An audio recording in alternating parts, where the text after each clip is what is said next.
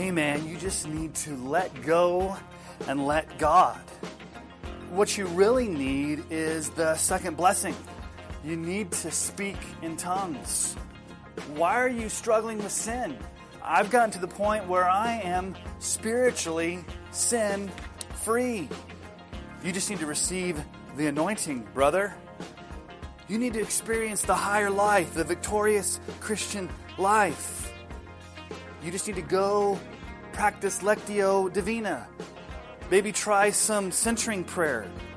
Go read Richard Foster's Celebration of Discipline. What are we to think of these suggestions from well-meaning Christians in the battle against sin? Welcome to Understanding Christianity.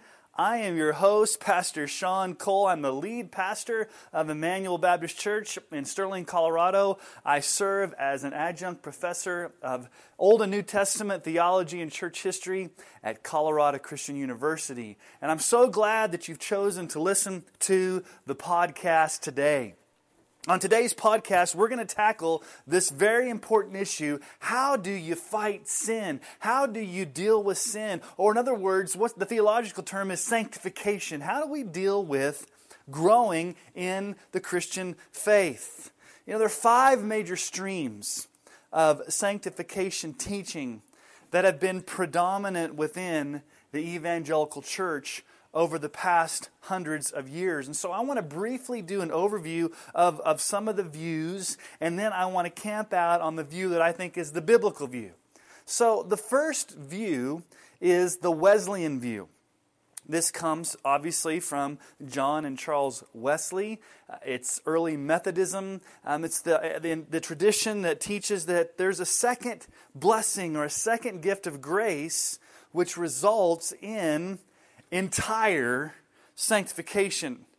And what this means is that hypothetically a Christian can attain a state of sinless perfection where his or her heart is totally devoted and consecrated to God, where you live a life of complete holiness.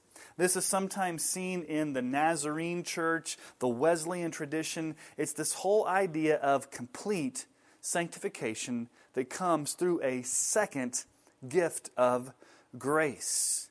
But here's the problem with this view. It minimizes and misunderstands sin. You see, what they've done is they've downplayed sin to be outward behavior that could be very easily to attain sinless perfection. I don't drink, I don't smoke, I don't gamble, I don't go to movies. And if you define sin as outward action, then sure, for a season, a person can go and do outward actions and quote-unquote be sin-free. But sin is more than just outward action. Sin, you can sin in your attitude, you can sin in your heart, you can have lust deep in your heart. And so they've downplayed the full gamut of what the Bible teaches about sin. And it can also tend to be legalistic and very guilt-ridden, where people have a very hard burden to bear in thinking that they can actually reach a state of sinless perfection. The Pentecostal is the second view, a second stream of sanctification. It's somewhat similar to the Wesleyan view. I think it was birthed out of the Wesleyan view. And it also believes in a second work of grace or a second blessing. But the evidence, the manifestation of this second blessing is speaking in tongues. Now, the Wesleyan view would not hold to speaking in tongues as evidence of the second blessing, but the Pentecostal or the charismatic stream would say, yes, you have gone to this elevated plane of spiritual growth when you've received that second blessing and evidenced by speaking in tongues. Now, obviously, there are more extreme versions of this that you see on TBN and Daystar and within the whole Word Faith movement that have the anointing, holy laughter, being slain in the Spirit, and things like that. And often what this does is it creates division and pride in this 2-stage idea of sanctification. The Scripture does not teach that every single person will speak in tongues, and how you define tongues. I would encourage you to go listen to a previous podcast on what are we to think of speaking in tongues and the charismatic movement, where I unpack that biblically. And so the first stream is the Wesleyan or the Nazarene complete holiness, entire sanctification, sinless perfection stream. And then there's the Pentecostal second blessing, speaking in tongues stream. The third one is one that you probably are familiar with, but you didn't know the name of it. I call it the Keswick. The Keswick. In the late 1800s and early 90s, there was an annual conference in Keswick, England. And this group heavily focuses on Romans 6 and through chapter 8. And it's often been known as the higher life, the victorious life, the let go, and let God. The let go and let God. And so I want to unpack the Keswick movement because I think it's one that is not heretical. It's not aberrant. There are many within the Reformed Christian world that hold to this, especially within dispensational Reformed theology. But I want to unpack it because I think that it is concerning to me. Let me just lay forth a passage of Scripture. In Philippians 2:12, "Therefore, my beloved, as you've always obeyed, so now, not only as in my presence, but much more in my absence, work out your salvation with fear and trembling." Now, we're going to get to verse 13 here in a moment, but we have a passage of Scripture here that commands us to work out our salvation. Not work for it. So Paul is talking about the process of sanctification. Now, some of you have maybe read Men's Health magazine. It comes out every year with a list of most active cities in America. And obviously, I live here in Colorado. I grew up in Colorado Springs. My wife grew up in Denver. And usually Denver, Colorado Springs, Boulder, Fort Collins show up on the list as the most active, healthy, fit places to live. And I see this all around me. There's cyclists and runners and kayakers and hikers and mountain climbers. And so we are in a very active state here in Colorado. But in contrast to that, Lexington, Kentucky had the honor of being America's most sedentary city. This was back in 2011, but usually towns in the South or the Deep South show up on this list. And the description was based upon how many hours a week the average person either watched cable TV, satellite TV, and how many video games were purchased in a year. You also think about the sloth, the animal. It's the slowest and laziest animal on the planet. It actually shares the name of one of the 7 deadly sins. These creatures live in the rainforest of Central and South America. Very slow metabolic rate.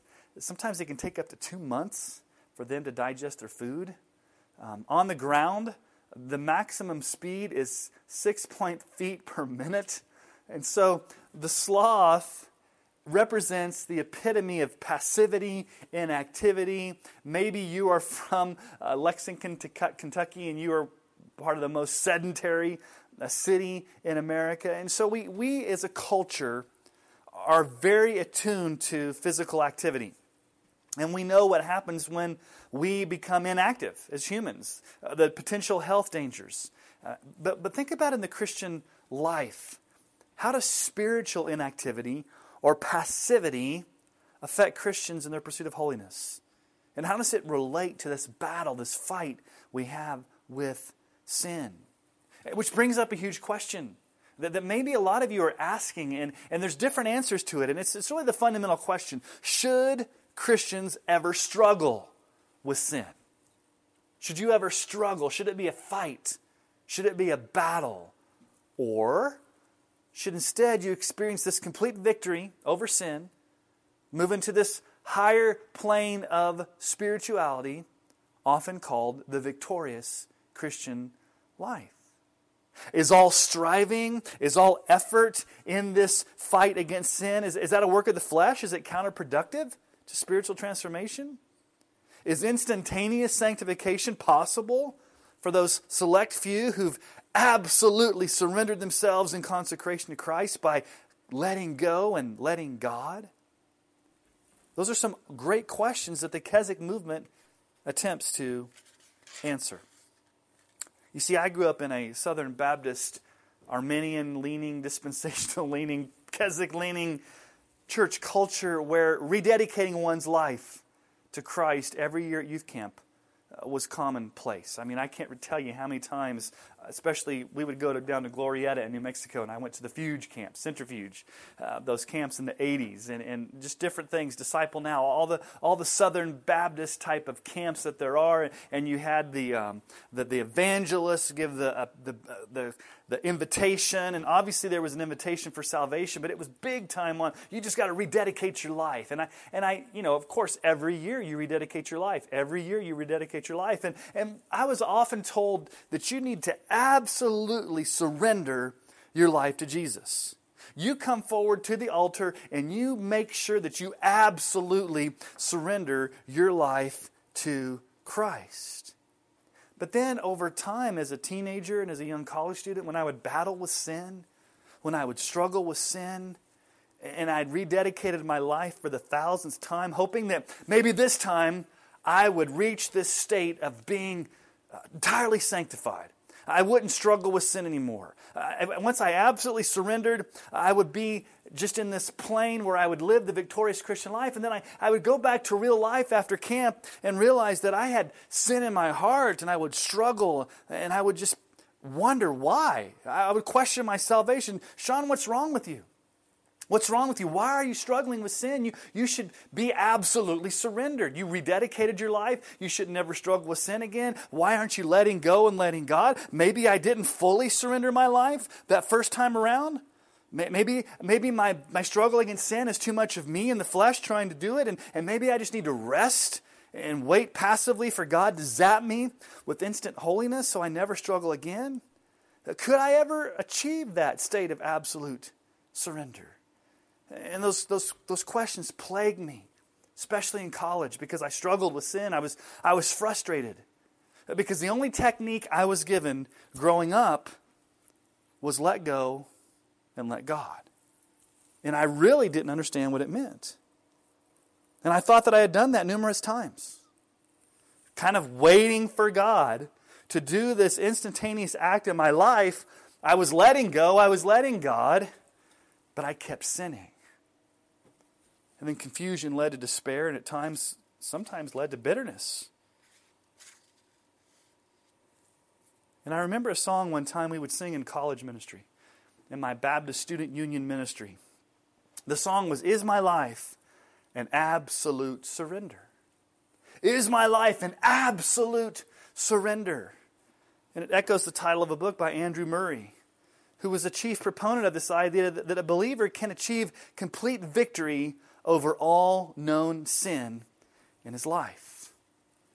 All I knew at that time was that I would never attain this state of absolute surrender. I'd struggled with letting go and letting God. It led to frustration. It led to confusion. And then a few years later, early in my college years, I was introduced to a book by Jerry Bridges called The Pursuit of Holiness that really totally changed my life. If there's one book that was a paradigm shift in my life, obviously that was the book that changed my life in the area of sanctification. Now there's other books that have changed my life in areas of the doctrines of grace and other theologies. But The Pursuit of Holiness really changed the way I viewed my struggle with sin. Listen to what Jerry Bridges writes. He says, God wants us to walk in obedience, not victory. Obedience is oriented toward God. Victory is oriented toward self. This is not to say that God doesn't want us to experience victory, but rather to emphasize that victory is the byproduct of obedience. That one statement revolutionized my entire way of thinking. Because what was my focus? My focus and what I've been taught all throughout my life was you need to have victory over sin. You need to have victory over sin. If you're not experiencing victory over sin, there's something wrong with you. Rededicate your life so that you can have victory over sin. Rededicate your life. Absolutely surrender your life so that you can have victory over all known sin. And what Bridges argues is that victory is not the issue. That's not what you're striving for. You're striving for obedience to God. Victory is the byproduct. Victory is the outcome, but victory is not what you're aiming for. Because victory is self-centered. Obedience is God-centered. And Jerry Bridges, early in college, introduced me to J.I. Packer, who in turn introduced me to John Owen, who plunged me into an entire new world of understanding Christian sanctification. And they gave the name to the teaching that I was so heavily influenced in my past, this Keswick sanctification. And I would, for a comprehensive treatment of Keswick theology, I would highly recommend Andrew Naselli's work, Let Go and Let God, a survey and analysis of Keswick theology. It's an excellent resource that gives footnote and quote after quote, and it just comprehensively deals with this movement.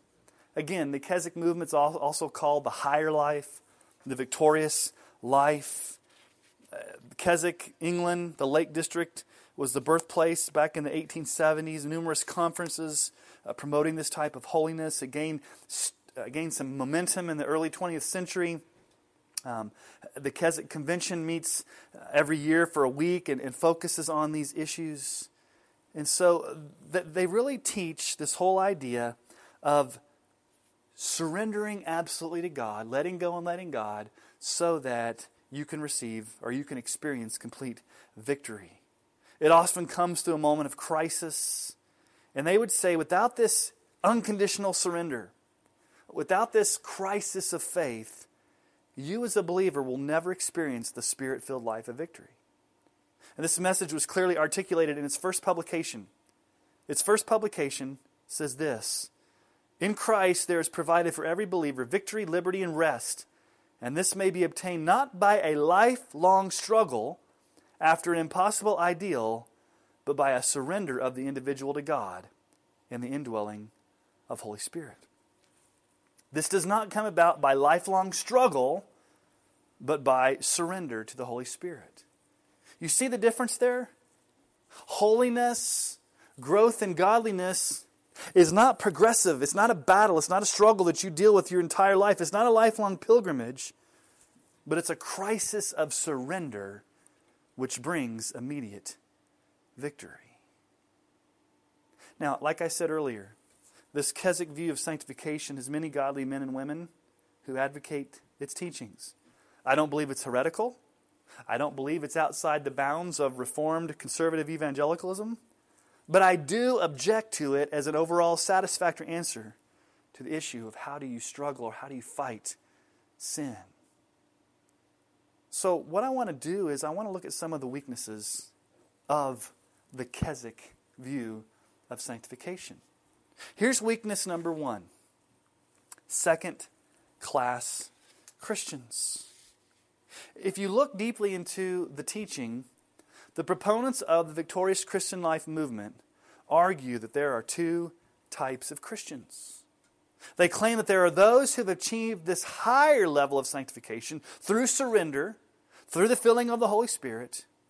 And then there are those who are your average Joe, run-of-the-mill Christians who just continue to still struggle in this quote-unquote subnormal spiritual existence.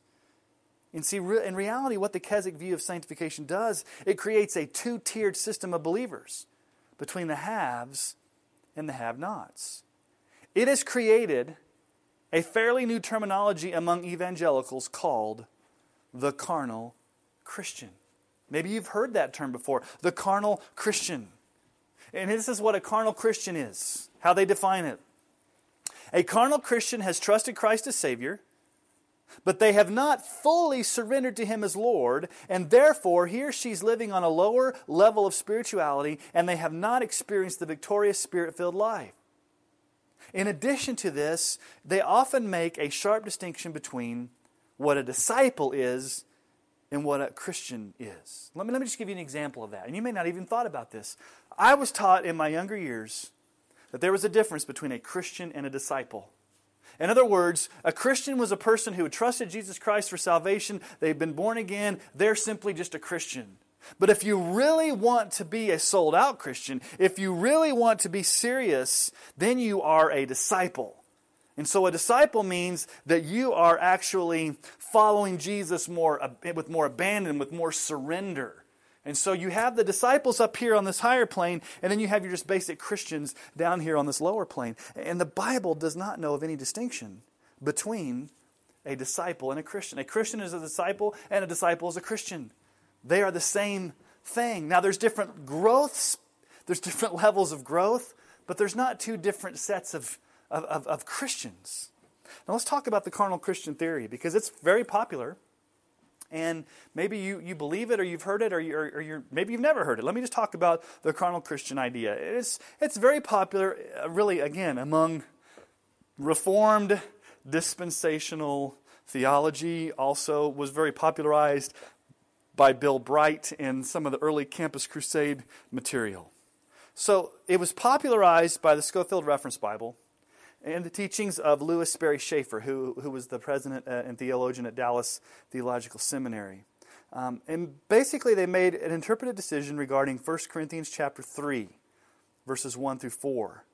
And what they looked at that passage of Scripture, and they wanted to divide it up into three categories. There's the natural man, the spiritual man, and the carnal man. And so they looked at that passage of Scripture, and they would say the natural man represents the unregenerate person enslaved to sin, the person who's lost.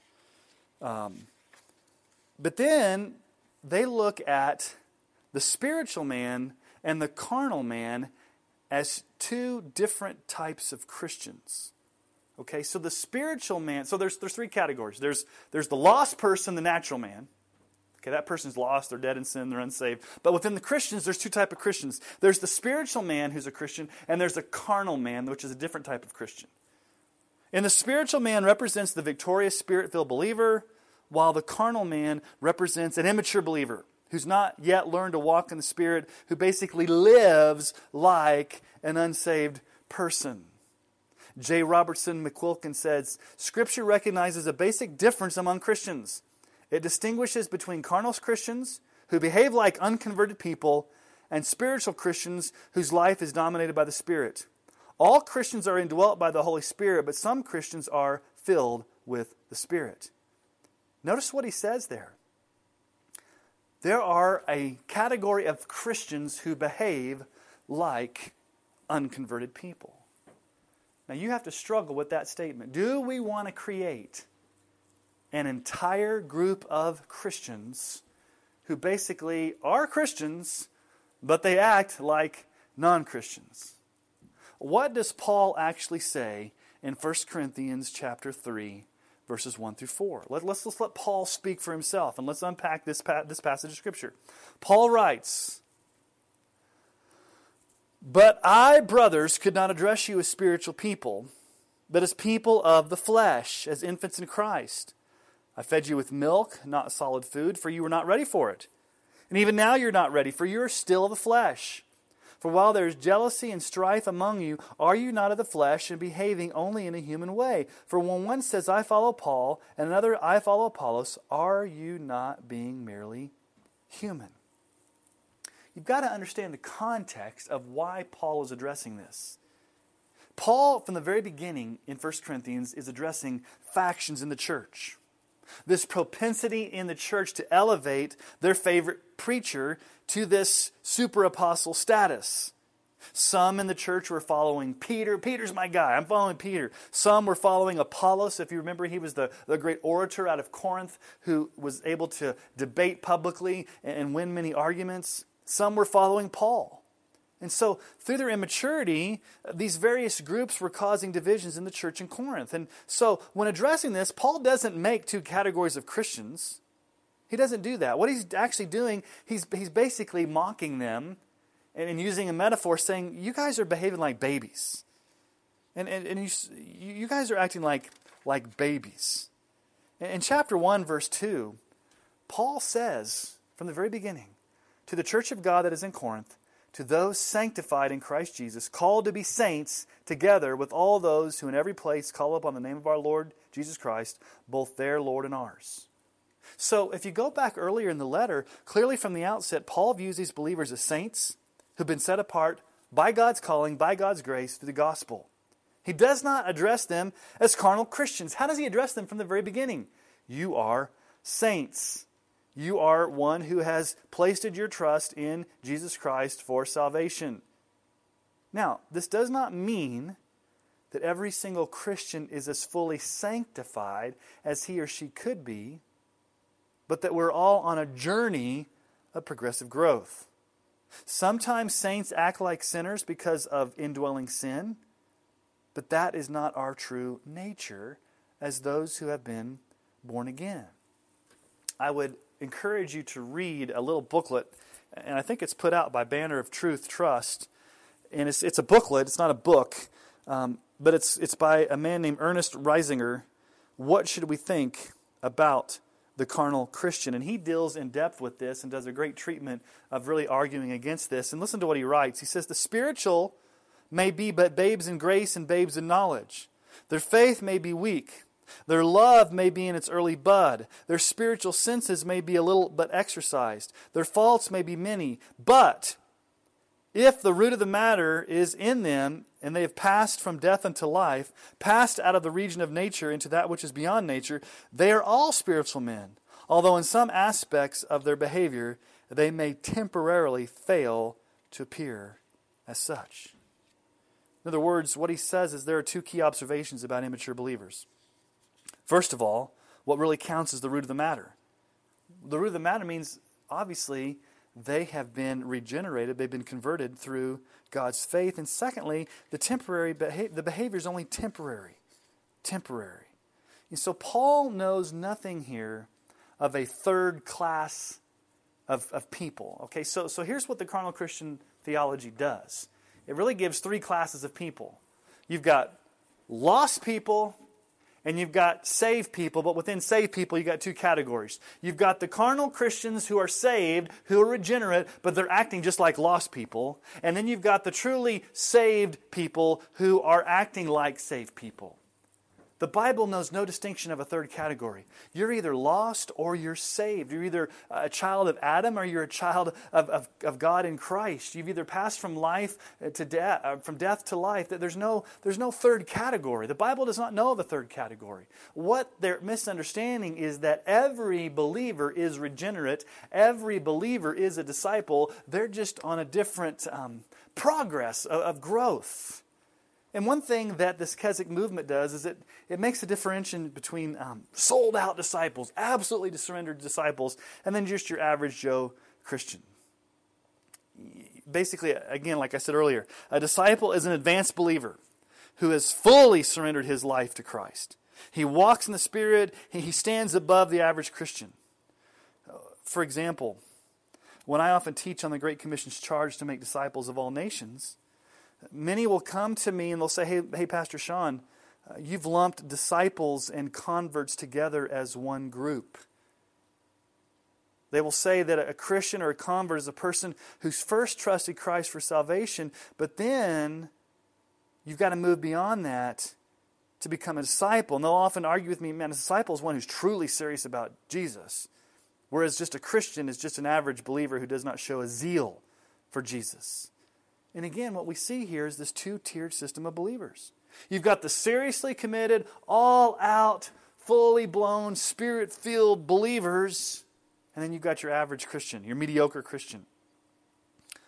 What the Keswick view fails to see is that every Christian is indeed a disciple, and that every disciple is on his or her own path of growth and progressive sanctification. Some disciples have matured more quickly, while others have not. But yet every person who claims the name of Christ as Savior and Lord is a disciple. B.B. Warfield really combated this idea. He wrote back in the late 1800s, early 1900s, interacting with the Keswick movement, especially interacting with the Wesleyan and the Nazarene movement. And B.B. Warfield says this: there are not two kinds of Christians, although there are Christians at every conceivable stage of advancement toward the one goal to which we are all bound and at which we will all arrive. This was a review of Louis Sperry Schaeffer's He That Is Spiritual in the Princeton Theological Review. Listen to John 8, 31 through 32. Jesus defines a disciple. Jesus said to the Jews who had believed in him, "If you abide in my word, you are truly my disciples, and you will know the truth, and the truth will set you free." Now, there's some potential pitfalls here when you think about this two-tiered class of super advanced, spirit-filled believers who've had this crisis of faith versus your average Joe Christian who struggles with sin. Because maybe you're listening to this and you're like, man, I'm an average Joe Christian. I love Jesus. I read my Bible. I have my quiet time, but I struggle. It's a daily struggle. I'm not that advanced believer like some people are.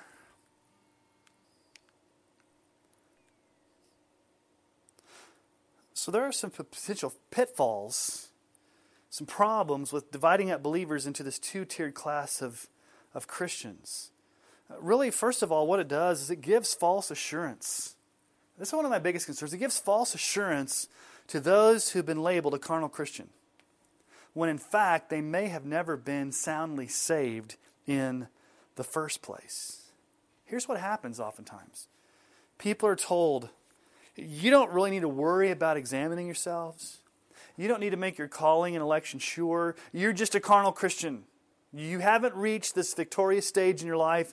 And so what can happen is they can become deluded in a false sense of security. Basically what they've been told repeatedly is that once saved, always saved. You've asked Jesus to be Savior. You just haven't fully accepted Him as Lord or surrendered to Him Lord. You got your free ticket to heaven. Once saved, always saved. You prayed the prayer. You've asked Jesus into your heart. But I can continue to live like a non-believer. I can continue to show no evidence of regeneration. I can never submit to Christ as Lord. And I'm okay. You're just a carnal Christian. One day you'll eventually surrender to the Lordship of Christ, but you're just a carnal Christian.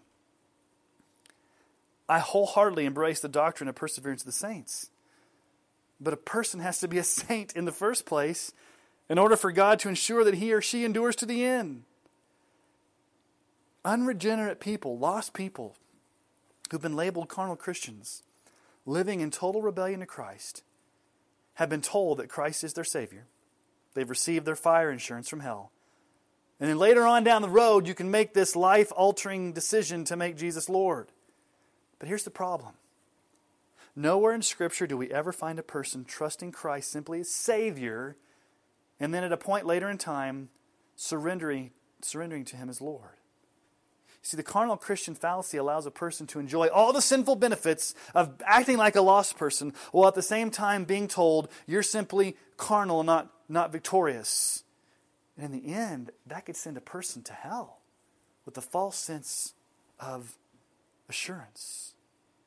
You see, genuine saving faith produces a new creation in Christ, evidenced by ongoing repentance.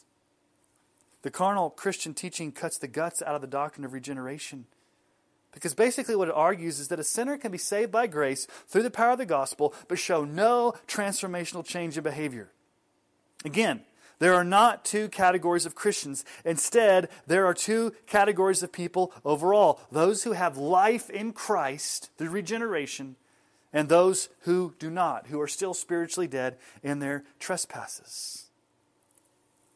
You know, J. Gresham Machen, in his book, What is Faith?, makes this excellent statement in regards to what true saving faith is.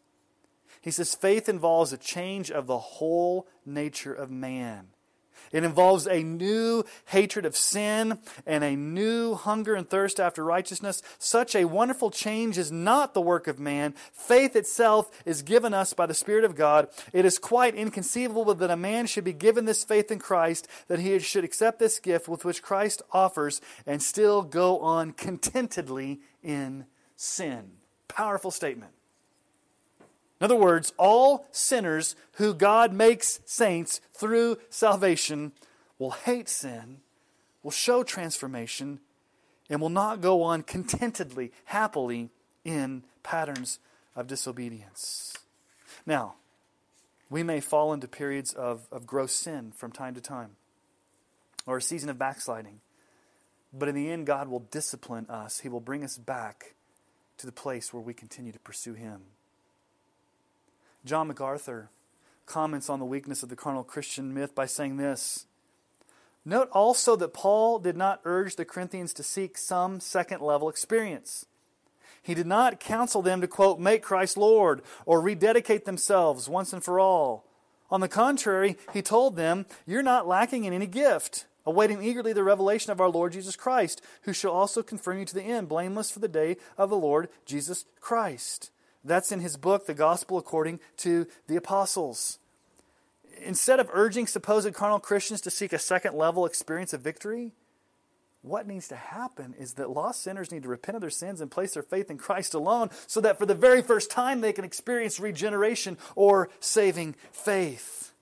You see, the Keswick teaching leads to a false sense of assurance. Countless non-believers are coddled into thinking that their eternal destiny is safely intact when in fact they are facing the imminent danger of hell itself, being told they're a carnal Christian. Andy Naselli, again in his great work, Let Go and Let God, writes this: a major problem with Keswick theology is that rather than causing professing believers to examine themselves to see whether they are genuine believers persevering in the faith, it exhorts them to move from category 1, carnal Christian, to category 2, spirit-filled Christian. An unintentional result of dividing Christians into two distinct categories is that it may have a comforting, soothing effect on professing believers who are not actually genuine believers by giving them a false assurance of salvation. Weakness number 2. So the first weakness is this two-tiered carnal Christian, whole idea that there are two tiers of Christian. But there's another weakness in the Keswick theology of sanctification. It promotes quietism or passivity in the pursuit of holiness and argues that any effort or struggle on our part comes from the flesh. And that in itself is unhelpful, and that is actually sinful. So what is quietism? Well, it's summed up in the popular slogan, let go and let God. It views any striving, any struggle, any energy exerted in our battle with sin as counterproductive to reaching true victory. And so instead of struggling with sin, fighting sin, making every effort to kill sin, we need to passively and quietly allow God to take over and to move through us to achieve this spirit-filled level of victory. And the believer does this through surrendering instead of striving. You don't strive, you surrender. Now, J.I. Packer, in his awesome book, Keep in Step with the Spirit, I highly recommend J.I. Packer's book, Keep in Step with the Spirit. He deals with a lot of this stuff. He says this,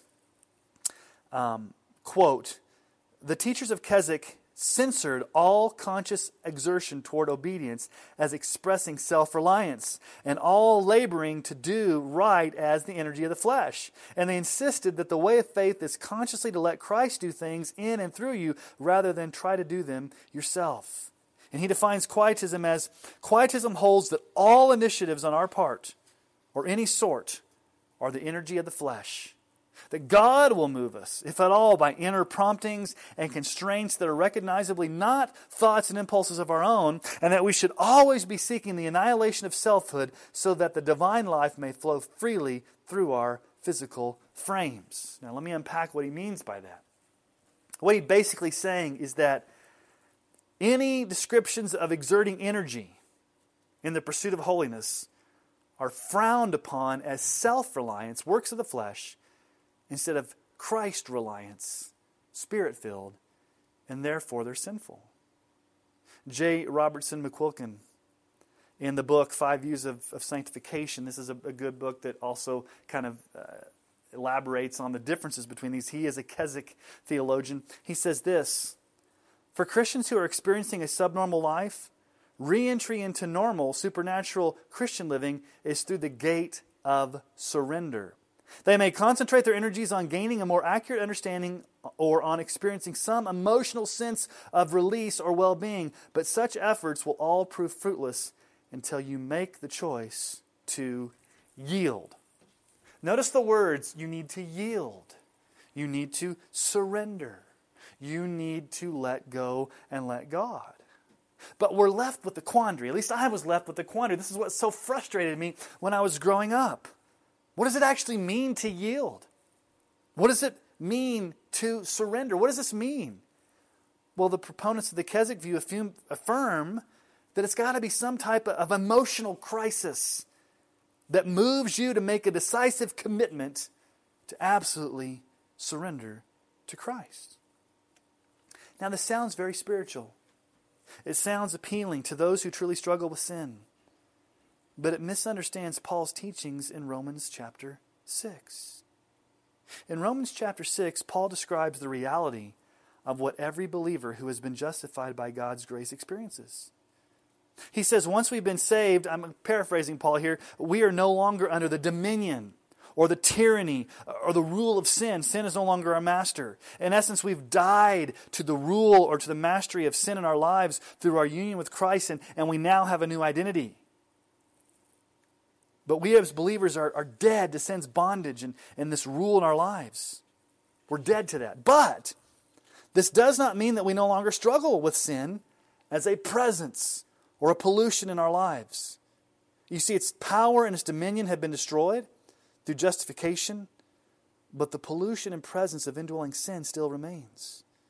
And as such, Paul tells us in Romans 6, we are to pursue holiness. And negatively, we do this by not offering our bodies to indulge the flesh through our sinful passions. Paul says this in Romans 6, 12-13, let not sin therefore reign in your mortal bodies to make you obey their passions. Do not present your members to sin as instruments for unrighteousness, but present yourselves to God as those who have been brought from life to death, and your members to God as instruments of righteousness.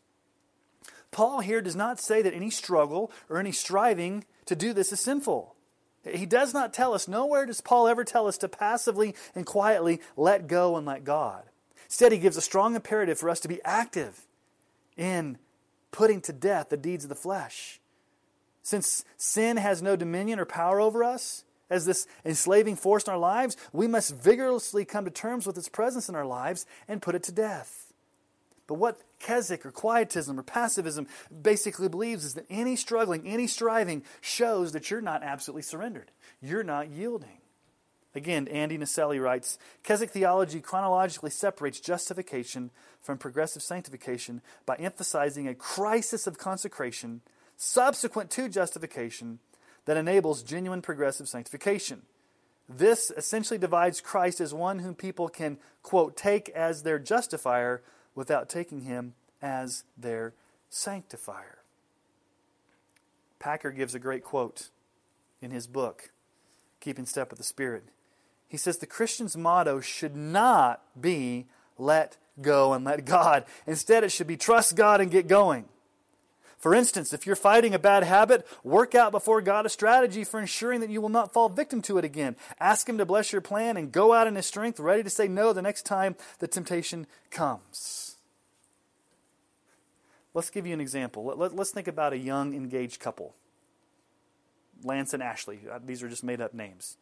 They've made a serious commitment as a young Christian couple who's engaged to remain sexually pure before marriage. But yet, their wedding day is a year away. So they've got this long wait. And they find themselves struggling with sexual temptation. And they've grown up in a Keswick church, which teaches them to let go and let God. And they're told to fully surrender. Just fully surrender yourselves and be victorious over sin. Now, taken to its most logical conclusion, here's how this potential scenario would play out. Okay, so they find themselves in a darkened room. They're watching a movie in the basement of their parents' house. No one's home. The surge of hormones race into overdrive. They're faced with overwhelming temptation. And they begin to wonder, have I truly surrendered enough to God? Have I let Him have His way in our relationship? In a fit of passion, while they're there raging with hormones, they passively, quietly wait for God to come to their rescue and give them victory over sin at this crisis of faith where they'll be filled with the Spirit. And when this help doesn't come in a way that they can feel it, or there's no inner promptings, what do? They give in and they have sex. And then they respond in guilt, shame, and they get mad. They think, why didn't God come to our rescue? We let go and let God, and we were just passively waiting for Him to come zap us with instant sanctification, and He didn't come to our rescue. Why didn't He deliver us from temptation? You see, there's a subtle weakness of this type of teaching, because it does include some actual truths from Scripture. God does help us in times of weakness. God does deliver us from temptation. God does provide a way of escape. But does He automatically do it when we passively let go and let God? Michael Horton of the White Horse Inn and Modern Reformation and Westminster Seminary has written an older book back in the 90s, In the Face of God. I would recommend that book. He says this: many of us raised in evangelicalism remember the altar call and rededication or summer camp resolutions in this manner. A particularly sinful week could be atoned for by rededicating ourselves in a public meeting to, quote, start over with Christ. This amounts to nothing less than a Protestant version of penance. That's a powerful statement. You see, instead of letting go and letting God, what should have Lance and Ashley done as this young couple? They should have made some resolute commitments to not be alone together in a compromising situation in the first place.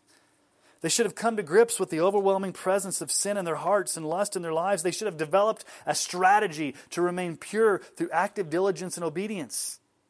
They should have opened themselves up to an older married couple who could have held them accountable through prayer and encouragement. And so instead of seeing victory over sin as the ultimate aim in some passive let go and let God moment that was like goosebumps or inner promptings, they should have been more concerned with obedience, setting up a strategy of obedience, not making provision for the flesh, as Paul says in Romans 13, to obey God's clear word on sexual immorality.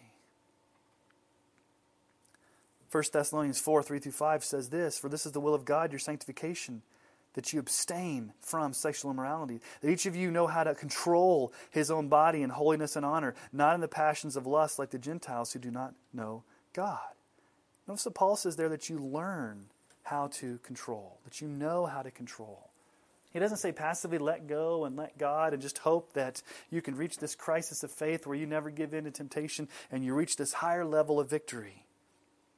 You know, often the teachers of Keswick can sometimes be confusing because they focus on inner promptings. They put an overemphasis on experience to the neglect of sheer obedience to God's will. Let's go back to Lance and Ashley, this made-up young couple. They're tempted with sexual sin. Do they need to wait for an inner prompting or a subjective feeling for them to surrender in that moment and let go and let God? What if God doesn't give it? What if the inner prompting is the lust of their heart that they want to go full throttle? Or do they determine beforehand to explicitly obey God's commandments concerning sexual purity so they don't need to rely on inner promptings to tell them whether to move forward or not? You see, the Keswick model of sanctification argues that any effort exerted on our part in struggling with sin or pursuing holiness comes from the flesh. You're working out of the flesh. It's counterproductive. You're not going to experience true victory. But what does the Scripture teach about striving in our attempt to become more Christ-like? There's 3 key passages in the New Testament that teach that we struggle, we strive, we work out our salvation. The first one is Philippians 2, 12-13. I'd mentioned this earlier. So let's look at these verses together. Philippians chapter 2, verses 12 through 13. Paul writes, therefore, my beloved, as you've always obeyed, so now not only in my presence, but much more in my absence, work out your own salvation with fear and trembling. For it is God who works in you, both to will and to work according to His good pleasure. Now, this is a verse that combines 2 issues of progressive sanctification in this fight against sin. And if you leave these 2 verses in isolation and don't put them together, you have an imbalance. For example, in verse 12, Paul commands us, work out your own salvation with fear and trembling. And that's an imperative. It's a command. We're to work it out. We're to put forth effort. We're to do it with fear and trembling. We're to grow in holiness. We're to fight sin, fight temptation. But if verse 12 was all that we had, it would seem like that all we were doing is we were doing all the work, which would lead to legalism or moralism or some type of self-effort in this fight against sin. But under the inspiration of the Holy Spirit, there's actually verse 13 that comes right after verse 12. And it tells us it's God who works in you. And what does God do when He's working in you? He works to both will and to work for His good pleasure. So God does something. He puts the desire in you to actually want to be holy, and He actually puts the ability in you to do that. So in your sanctification as a Christian, He puts within you the desire for holiness and the ability to pursue holiness, so that at the end of the day, if there's any fruit, if there's any growth, it is God who has produced that. But you still have a responsibility to work out your own salvation. And so you see these two things coming together. There's a working together. Now, the other verse that we want to look at is 1 Timothy chapter 4, verses 7 through 8. This brings up another question about striving or struggling in the Christian life. Is it sinful to put forth any effort or any work? Where the Keswick view would say any working of the flesh, any type of effort, any type of strenuous exertion that you do in this battle against sin is sinful. But what does Paul say? He says, rather train yourself for godliness. For while bodily training is of some value, godliness is of value in every way, as it holds promise for the present life and also for the life to come.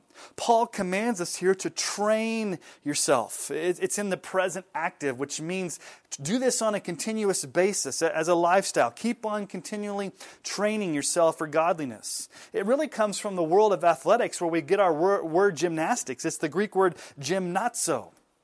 And so when Olympic athletes in the first century, when Paul was living, would prepare for the Olympic Games, they would go into strict physical training. And so Paul borrows this word from the athletic world to vividly illustrate the grueling nature in which we as Christians must strive to grow in holiness.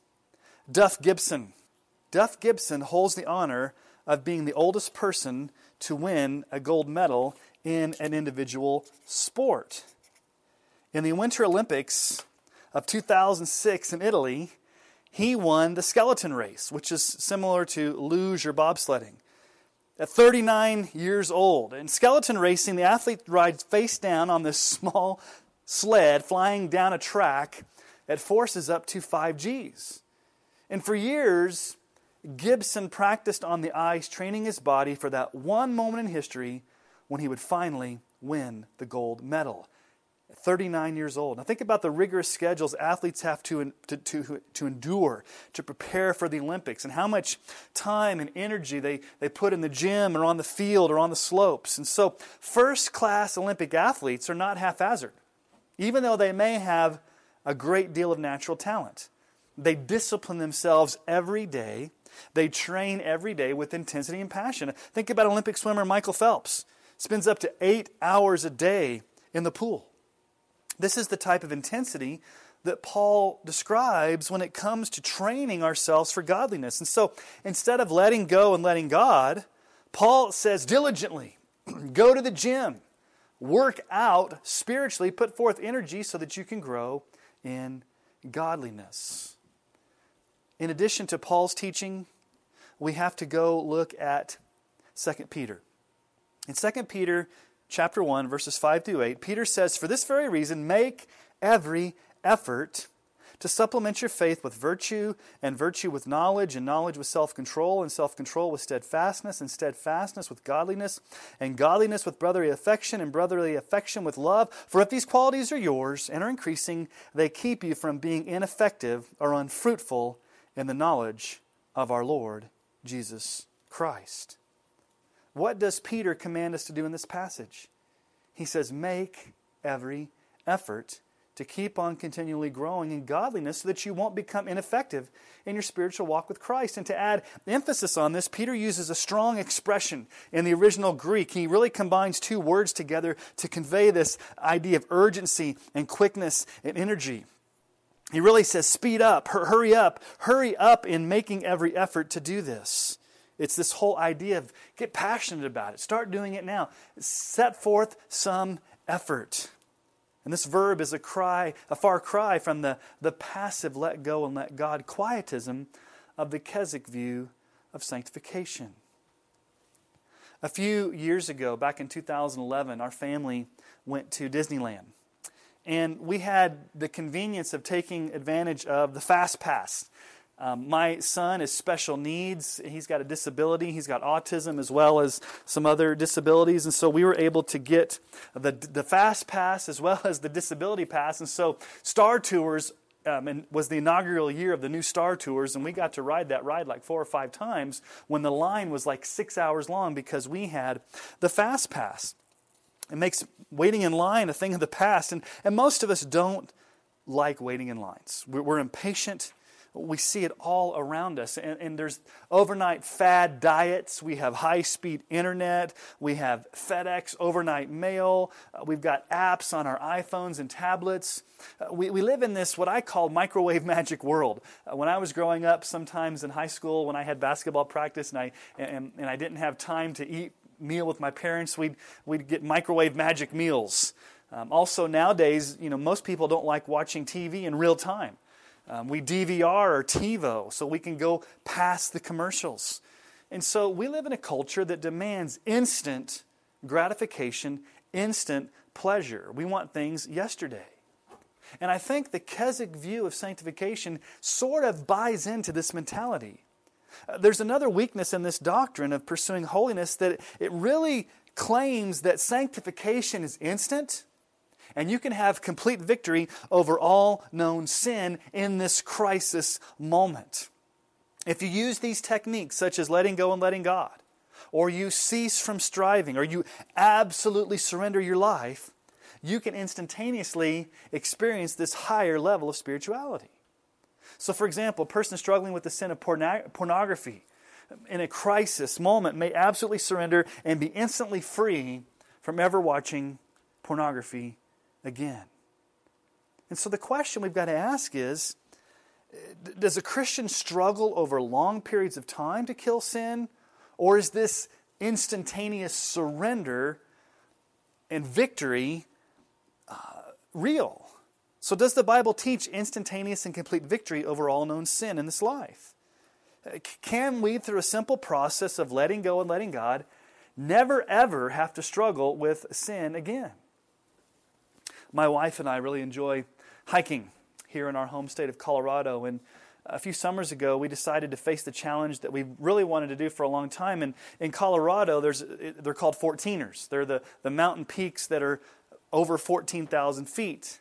And so we wanted to climb a 14er. And so we went to Gray's Peak, which is close to Breckenridge, and we were told it was a relatively easy 14er. And so we spent 4 hours getting up there and catching our breath, especially when you got above the timberline where the altitude was really low. And we had these 20-somethings come and passing us up. And so we really came to reinterpret the term mountaintop experience. It was really kind of grueling. There were a lot of twists and turns. There were peaks and valleys. There were flat meadows. But in the end, it was all uphill. And there was no instantaneous arrival to get to the top of the mountain, unless, of course, we flew in by helicopter and just got dropped in. You see, the Christian life is not a casual helicopter flight with immediate results to the top of the mountain, but it's, as John Bunyan has captured in his book, A Pilgrim's Progress. See, we as Christians are on this lifelong journey. And this journey is full of struggles and heartaches and sometimes adventure and sometimes doubt and sometimes victory on our way to the celestial city. Bishop J.C. Ryle, in his book, Holiness, which I highly recommend, one of the better books. It's an older book back from the 1800s on holiness. It's not influenced by a lot of the pop psychology and watered-down theology that we have in our day. It's by Bishop J.C. Ryle. He was the Bishop of Liverpool.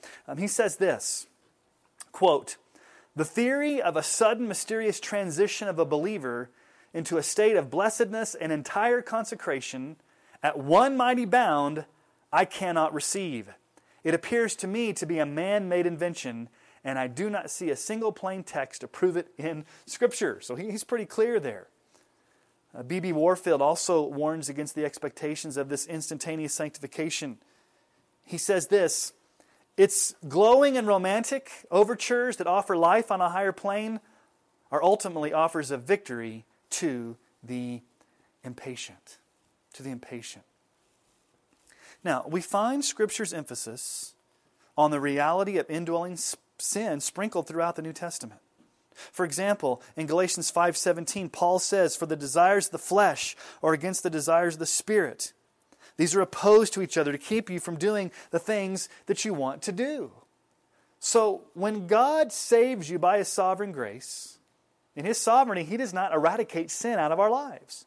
We still have the desires of the flesh. But by the same token, He's also given us the Holy Spirit to live inside of us. And so the desires of our flesh, the indwelling sin, is waging war against the desires of the Holy Spirit. And Paul really gives this imagery of warfare, this continual warfare between the flesh and the Spirit. And Paul nowhere intimates in this passage in Galatians that a believer will ever achieve a complete and instantaneous victory over all known sin. Instead, what does he say? Listen, Christian, I'm going to guarantee something to you. You're going to have a lifelong internal battle between your fleshly desires and the desires of the Holy Spirit. And the battle is going to finally end the moment you step foot into heaven. There's a frustration that happens in Keswick theology. It's this introspection that sometimes happens. It really leads to an unhealthy introspection where you as a believer are constantly wondering, you're wondering this, have I surrendered enough? Have I yielded enough? Have I consecrated myself enough? Have I had this crisis? And it leads to frustration when sometimes you still battle sin. And sometimes Christians who have tender consciences often wonder, why am I still struggling? I mean, I've let go and let God so many times, but yet I still seem to struggle with this one sin. How much do I know? Have I let go enough? Have I let God enough? How do I know if I've surrendered enough? Is there external evidence that shows me, or is it something I just feel? Is it a prompting or impression deep inside me? How do I know? Well, frustrated believers begin to question their faith. And then you begin to wonder, is there something wrong with me? Because I still struggle. It's still a battle for me. And I see these Christians around me that have victory over sin. Did I not do the technique correctly? Was I not consistent enough? Was I not serious enough? And I've met some people that have actually been led to despair because they begin to wonder, am I even a Christian? Because I've not reached this plane of this higher victorious spirituality. And so I'm a have-not. And I've been told by the haves that I need to stop striving. I just let go and let God. You need to arrive at this moment of absolute surrender, and then you're going to have immediate, instantaneous victory over all known sin. And then they may feel like they need to do something, so they rededicate their life for the 40th time at the altar because they hope against hope that maybe this time they've surrendered enough, they've yielded enough to have that victory. And sometimes they wait around for this emotional crisis so that they can yield and be filled with the Holy Spirit. But then what if this crisis never comes? Or what if they miss it? What if the everyday crisis is living in a state of warfare and it's a normal part of being a Christian? Michael Horton has written a book called In the Face of God. Again, I highly recommend this book. He says, war with sin and doubt, guilt and depression are not signs of defeat, but proof of Christ's victory. After all, those who are not baptized into Christ by the Spirit are at peace with sin and unbelief. The absence of war within is truly only of people in one of two states, unregenerate or glorified. The believer is presently neither.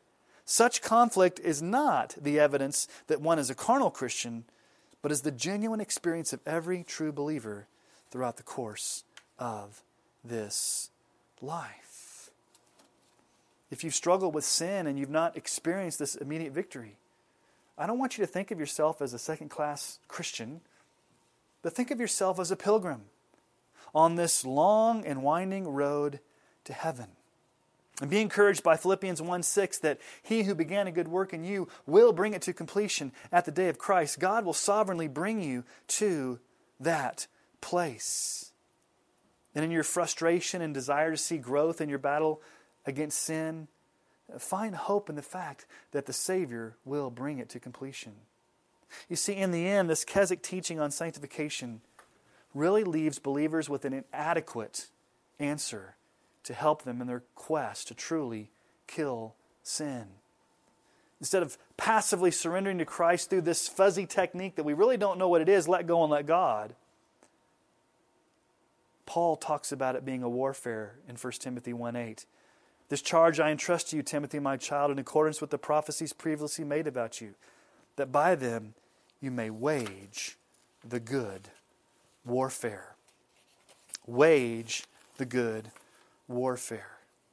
So far we've looked at some different views of how to kill sin. We've looked at the Wesleyan view. We've looked at the Pentecostal view. We've looked at the Keswick view. Another view that's out there is what I call the emergent or the contemplative view. This borrows really heavily from Roman Catholic mysticism. You may hear things like labyrinths or Christian yoga or lectio divina or centering prayer. All these different types of mystical experiences to somehow reach this plane of higher spirituality. And really, it comes from some of the major players of the medieval church in Rome. Thomas à Kempis, Teresa of Avila, St. John of the Cross, Madame Guyon, Julian of Norwich, Brother Lawrence.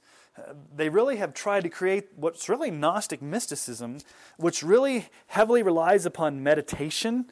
They really take you outside of sola scriptura, which means that Scripture alone, instead of the Scriptures being the ultimate and primary guide and truth and foundation and standard for our spirituality, they tell you to look inside. They tell you to practice some type of non-prescribed practice that we never see in the Bible, that's alien to the Bible, to somehow experience this true spirituality. And some of the radical Anabaptists during the Protestant Reformation, the Protestant reformers, the magisterial reformers like John Calvin and Erwin Zwingli and Martin Luther, really combated the Roman Catholic mysticism and all of the trappings of the Roman Catholic view of spirituality, and they combated a lot of that. But at the same time, during the Protestant Reformation, there was the radical Anabaptists. And even in the radical Anabaptist movement, we saw a lot of this stuff. And probably one of the biggest promoters of that right now, in the past 20, 30 years, is Richard Foster, in his book, Celebration of Discipline, in which really, sadly, a lot of evangelical Christians embrace a lot of his practices there, but really most of it is devoid of biblical truth and very mystical. George Fox, back in 1624 to 1691, he was the founder of the Quakers, who espouse this view that all humans have this inner light inside of us that helps us get in tune with our mystical self to be able to recognize God. And so there's the what I call the mystical or emergent or the contemplative movement that really borrows from Roman Catholic mysticism, radical Anabaptist mysticism, and it totally takes the Scripture out of this whole issue of fighting sin, dealing with sin. So what's the last view? What's the view that I think is the most biblical view? Well, it's the Reformed view, the Reformed evangelical view, the view that I hold to. And so what I want us to do is to look at a key passage of Scripture that deals with this issue. And that comes from Romans chapter 8, verse 13. Paul says, if you live according to the flesh, you will die. But if by the Spirit you put to death the deeds of the body, you will live. Put to death the deeds of the body. It's oftentimes called mortification of sin. John Owen, in his book, The Mortification of Sin, if there's any book that you could read on this whole issue, that would be the book that I would read. It's a classic. I've read it 3 or 4 times. I go back to it on numerous occasions. So rich, so deep, very, very enlightening on this whole... The Puritans of the ancient days, back in the 15 and 1600s, they understood the human soul better than we do. They weren't influenced by mysticism or psychobabble or emergent theology or all these weird things that we have today, but they had a true understanding of the human soul and how the Scriptures spoke into that. I don't know if you've ever either seen the movie or read the book In Between a Rock and a Hard Place about mountain climber Aaron Ralston. back in 2003 while he was hiking in Utah. He was pinned between the canyon wall and an 800-pound boulder, and it was crushing his right forearm. And he'd spent 5 days in dehydration, and he basically almost became delirious. There was no way he could get loose from being in this boulder to dislodge himself. And so he had a utility knife on him, a kind of dull utility knife, and he actually cut off his arm. And so amputation was a drastic measure in order for this man, Ralston, to survive. And this story of cutting off or killing eerily captures some of Jesus' words in Mark 9:43. Jesus says, if your hand causes you to sin, cut it off. It is better for you to enter life crippled than with 2 hands to go to hell, to the unquenchable fire. You think about that, it sounds kind of violent. How are we to take these emphatic words of Jesus that command us to be brutal with our sin? Kill it. Cut it off. I think Jesus uses exaggeration and hyperbole here to really show us the severity of sin. It's like John Owen says, we must be killing sin or it will be killing you. You need to deal forcefully with your sin because it's such a powerful force in our lives that we need to understand. Now, let's look at this passage in Romans 8:31. It talks about living according to flesh, you'll die, but if by the Spirit you put to death the deeds of the body, you will live. So we need to ask some questions that emerge from this text. First of all, what does it mean to live according to the flesh? Secondly, what exactly are the deeds of the body? Thirdly, what does it actually look like to kill sin? And fourth, what role do we actually play in killing sin, and what role does the Holy Spirit play? So 4 crucial questions related to Romans 8:13. So let's answer the first question. Paul tells us that if we live according to the flesh, we will die. So a spiritual death occurs when a person lives ultimately to feed the flesh. And the key to understanding what it means to live according to the flesh comes in the tense of the verb. Paul uses the present active indicative, which denotes continuous action. In other words, what Paul's saying is if your habitual lifestyle is marked by constantly, as a lifestyle, continually living according to your sinful desires, the end result is going to be spiritual death. And so what I think Paul is saying here is that if you are a truly unregenerate person, it will be proved out in your totality of your life by living according to the flesh. And even if you think you're a Christian, and you're not, you're a false convert, and you continually live according to the flesh, you fooled yourself and you will die. And so we have to understand here what he's talking about. If a person is truly born again, you have new desires. You have new affections. You deeply long to worship Jesus, to obey Jesus, to follow Jesus. And so because of the new birth, because of regeneration, the entire course of your life is different. You are wanting to pursue holiness. You have a desire to do that. You've been saved by grace. So I think Paul here is talking about a person who, over the course of their life, lives according to the flesh.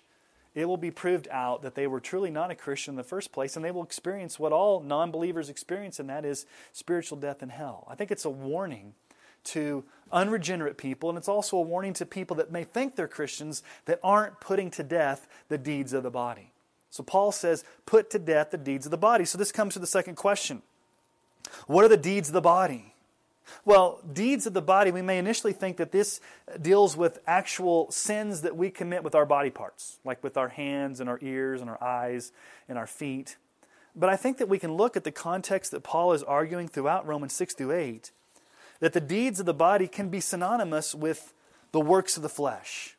In other words, the deeds of the body can be outward actions of sin that we commit with actual body parts, as well as internal sins of the heart, such as lust, or an unforgiving spirit, or greed. So external sins committed with our body, theft, lying, adultery, sexual immorality, as well as internal desires. And Paul gives a complementary passage which helps us to understand this. In the book of Colossians, chapter 3, verses 5 through 8, Paul says, put to death. Same terminology. Put to death, therefore, what is earthly in you. So he uses this term earthly. In Romans, he calls it deeds of the body. In Colossians, he calls it earthly. And then he defines what is earthly. Sexual immorality, impurity, passion, evil desire, and covetousness, which is idolatry. On account of these, the wrath of God is coming. In these you too once walked when you were living in them, but now you must put them all away: anger, wrath, malice, slander, and obscene talk from your mouth. If you notice this list that Paul gives, they're both internal sins and external sins. Evil desire is an internal sin, which could lead to covetousness, which is an external sin. In the same manner, anger is an internal sin, but it could lead to slander or obscene talk. And so I think when Paul is saying deeds of the body put to death, the deeds of the body are put to death, that what is earthly, I think he's talking about any type of sin which is actually external or internal. So let's ask the third question. What does it look like to actually kill sin? How do we put to death? The King James Version uses the word mortify. I think in the old, we don't really understand what mortified means. When we use the word mortified in our culture, it means that I was ashamed, I was mortified. But the Puritans of old, like John Owen and others, really called this the process of killing sin. And that's the word used here in Romans 8:13. It actually means to put to death. It was oftentimes used as an execution. And Paul again uses the present active indicative verb choice to show that this is not just a one-time action, but putting to death involves an ongoing, continual, brutal, endless lifestyle of mortification. And so, sin never sleeps. Sin never sleeps. It doesn't fall asleep at the wheel. John Owen says this about sin. Sin will not only be striving, acting, rebelling, troubling, disquieting, but if left alone, if not continually killed, it will bring forth great, cursed, scandalous, soul-destroying sins. In other words, he's saying sin does not take a break. So neither should we when it comes to this battle. We can never sleep. I mean, what did Jesus remind his disciples just hours before his betrayal? In Matthew 26:40-41, he came to the disciples and found them sleeping, and he said to Peter, "So could you not watch with me 1 hour? Watch and pray that you may not enter into temptation. The spirit indeed is willing, but the flesh is weak." Randy Gardner holds the world record for going the longest time without any sleep, 11 days.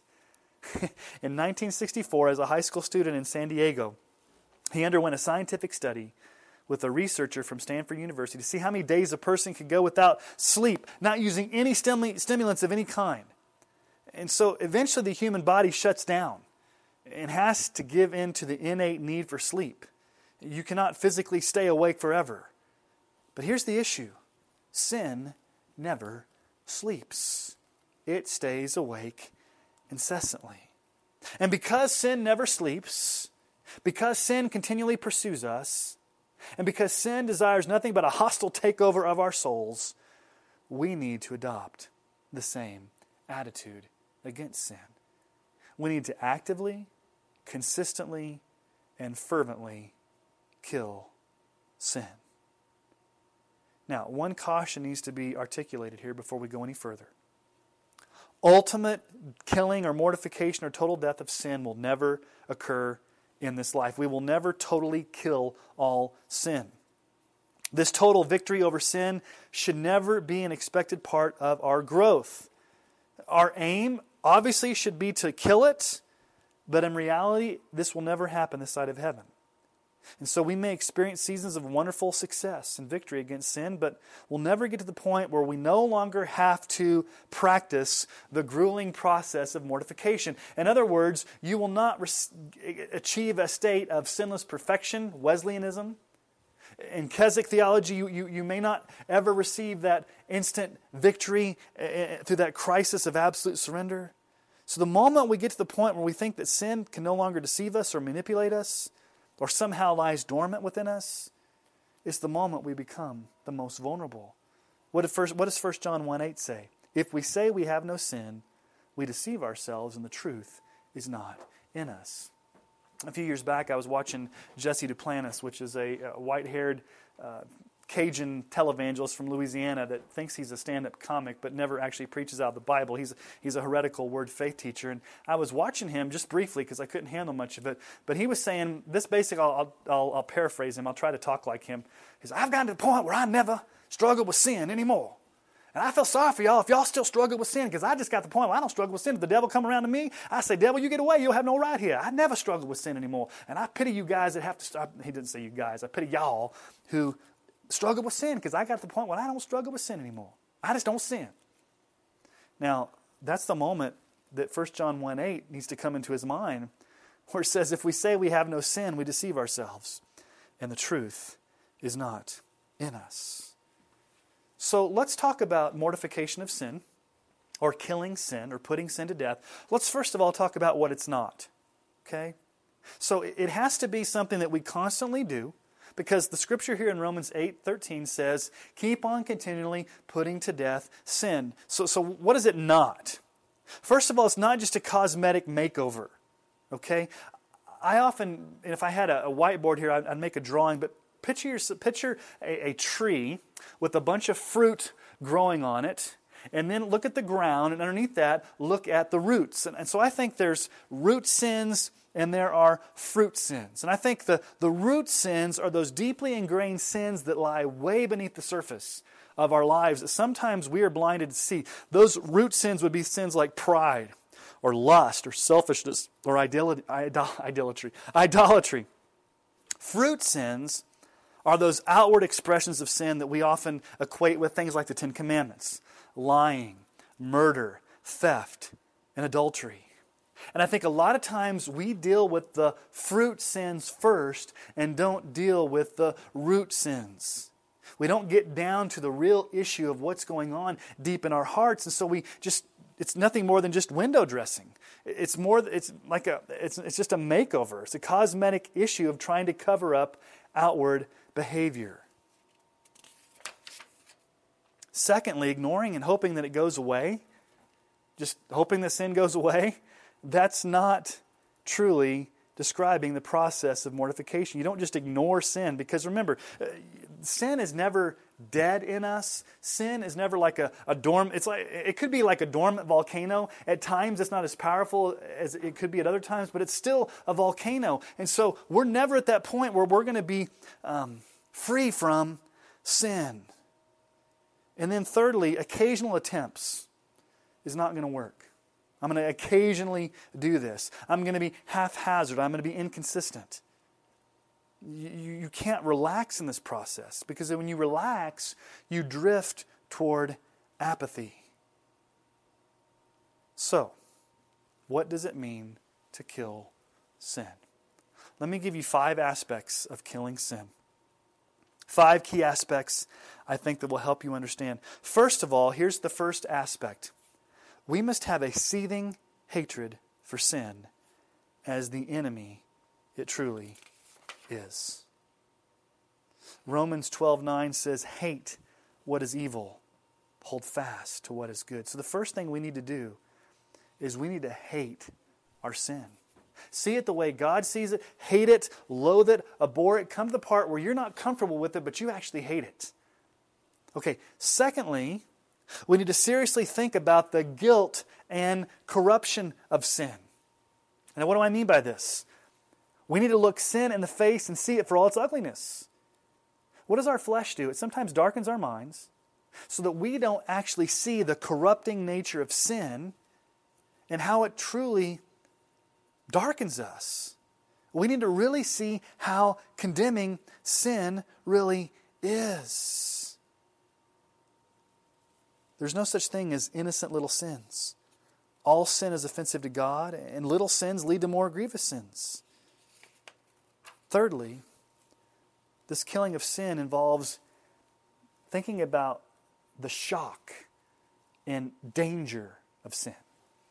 Not only do we hate it, and not only do we actually think about its corruption and guilt, but we also need to think about how dangerous it is.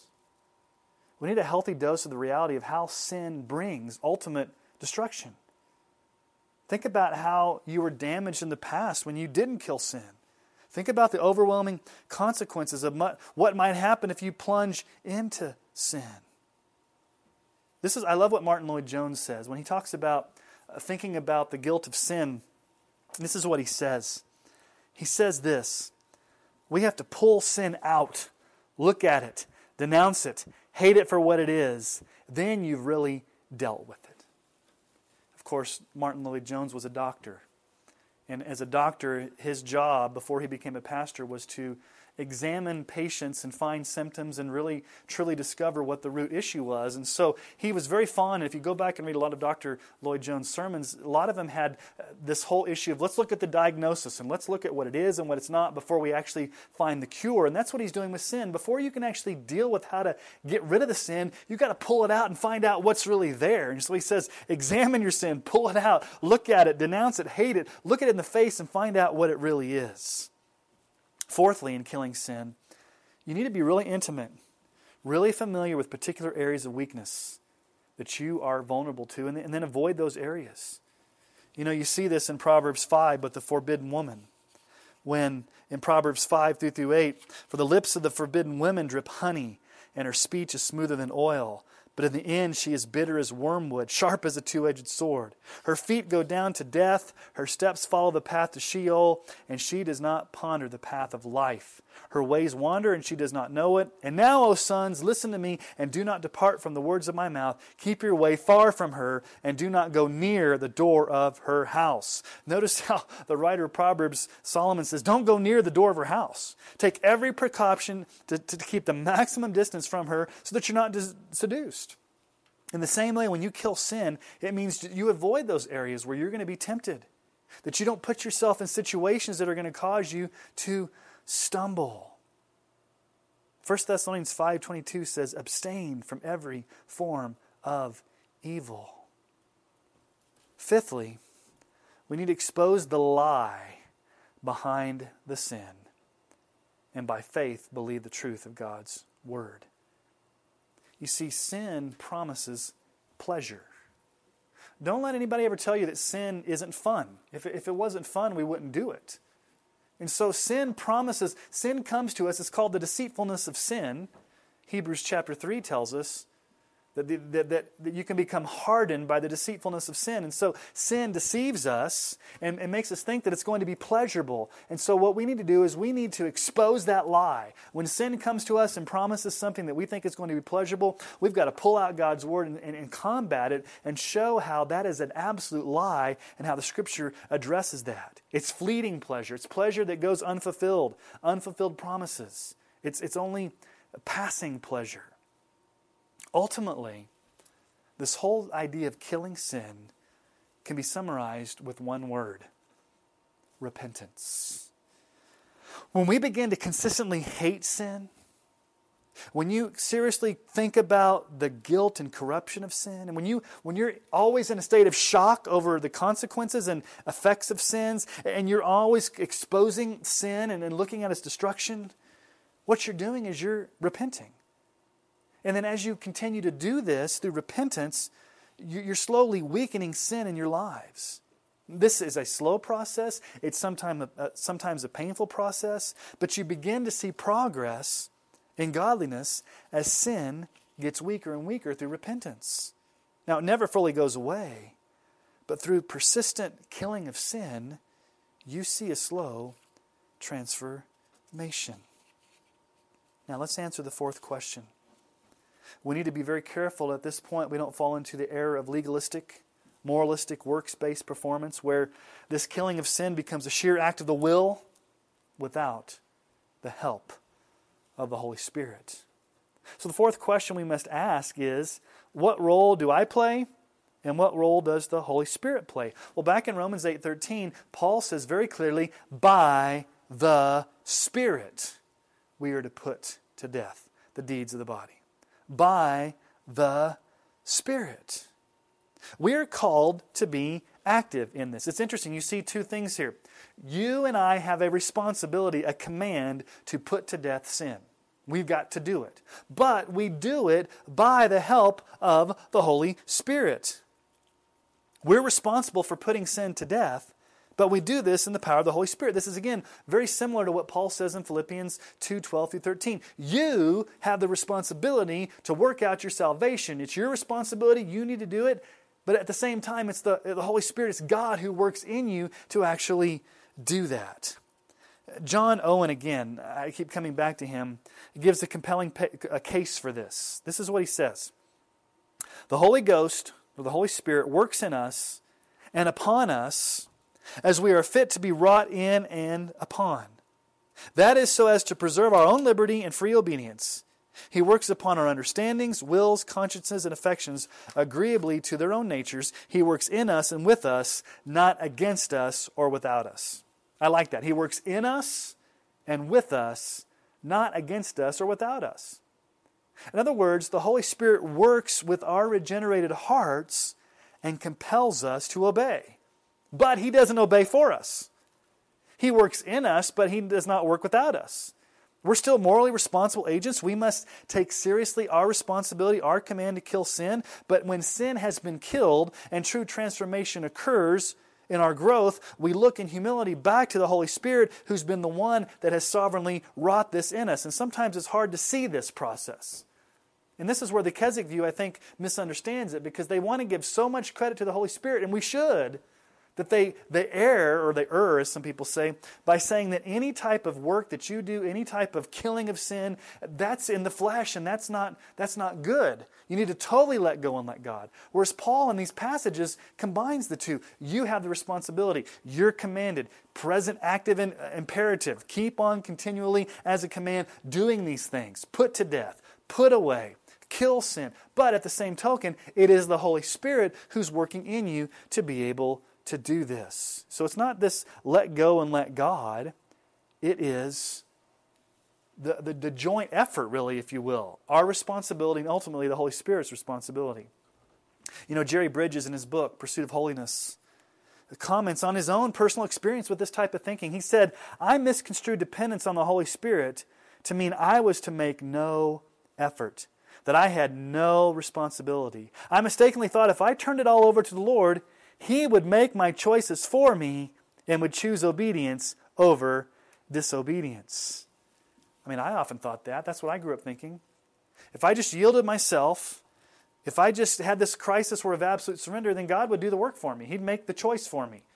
He would obey for me. And then I would automatically choose obedience over disobedience. Bishop Ryle again reminds us with these words. He that pretends to condemn fighting and teaches that we ought to sit still and yield ourselves to God appears to me to misunderstand his Bible and to make a great mistake. Have you ever heard of autotomy? What is autotomy?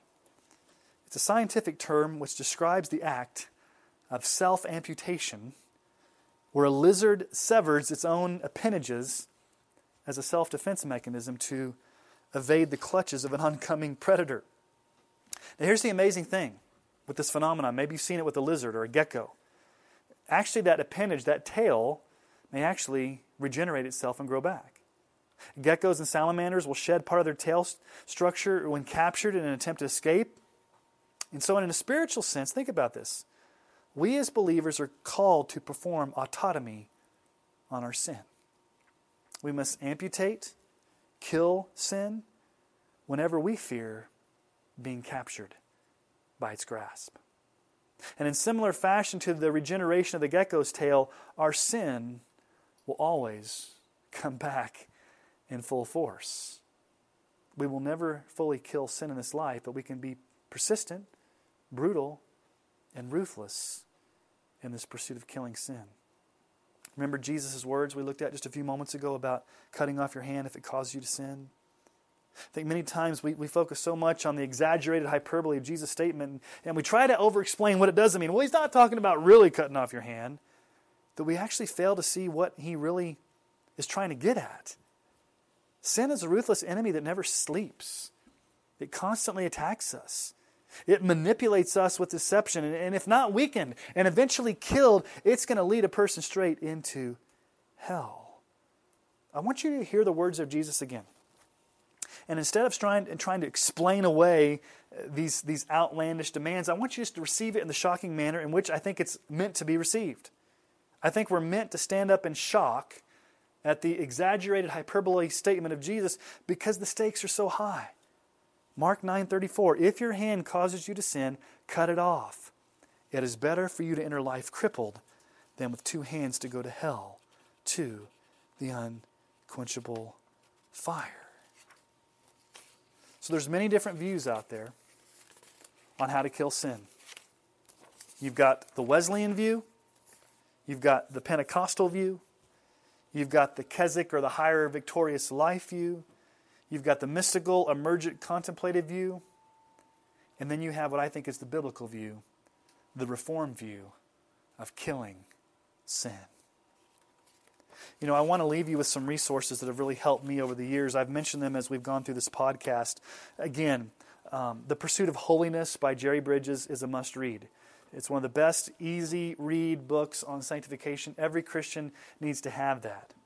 J.I. Packer's Keep in Step with the Spirit is also another great book. John MacArthur's Our Sufficiency in Christ, another excellent book that talks a lot about some of these issues. Holiness by J.C. Ryle. We've talked about that. You Can Change by Tim Chester, a fairly new book, but I think it deals with some issues of the heart that I really like. There's a fairly new book, maybe in the past 7 or 8 years, by a man named Chris Lundgaard called The Enemy Within. Obviously, a classic is Future Grace by John Piper. I mentioned In the Face of God by Michael Horton. But if there's one book I would encourage you to read, and you can get the updated version of these with J.I. Packer's introductory comments. You can find these on Amazon. But it's The Mortification of Sin by John Owen. If there's one book that will help you to understand the Reformed view of dealing with sin in your life, a book that has influenced me, a book that has helped me, a book that straightened me out, a book that I go back to, it's The Mortification of Sin by John Owen. And maybe you're listening to this podcast and you're struggling with sin and you have a struggle and you have an issue. And maybe you just need prayer, or you need someone to talk to, or you need some encouragement, some pastoral encouragement from a pastor.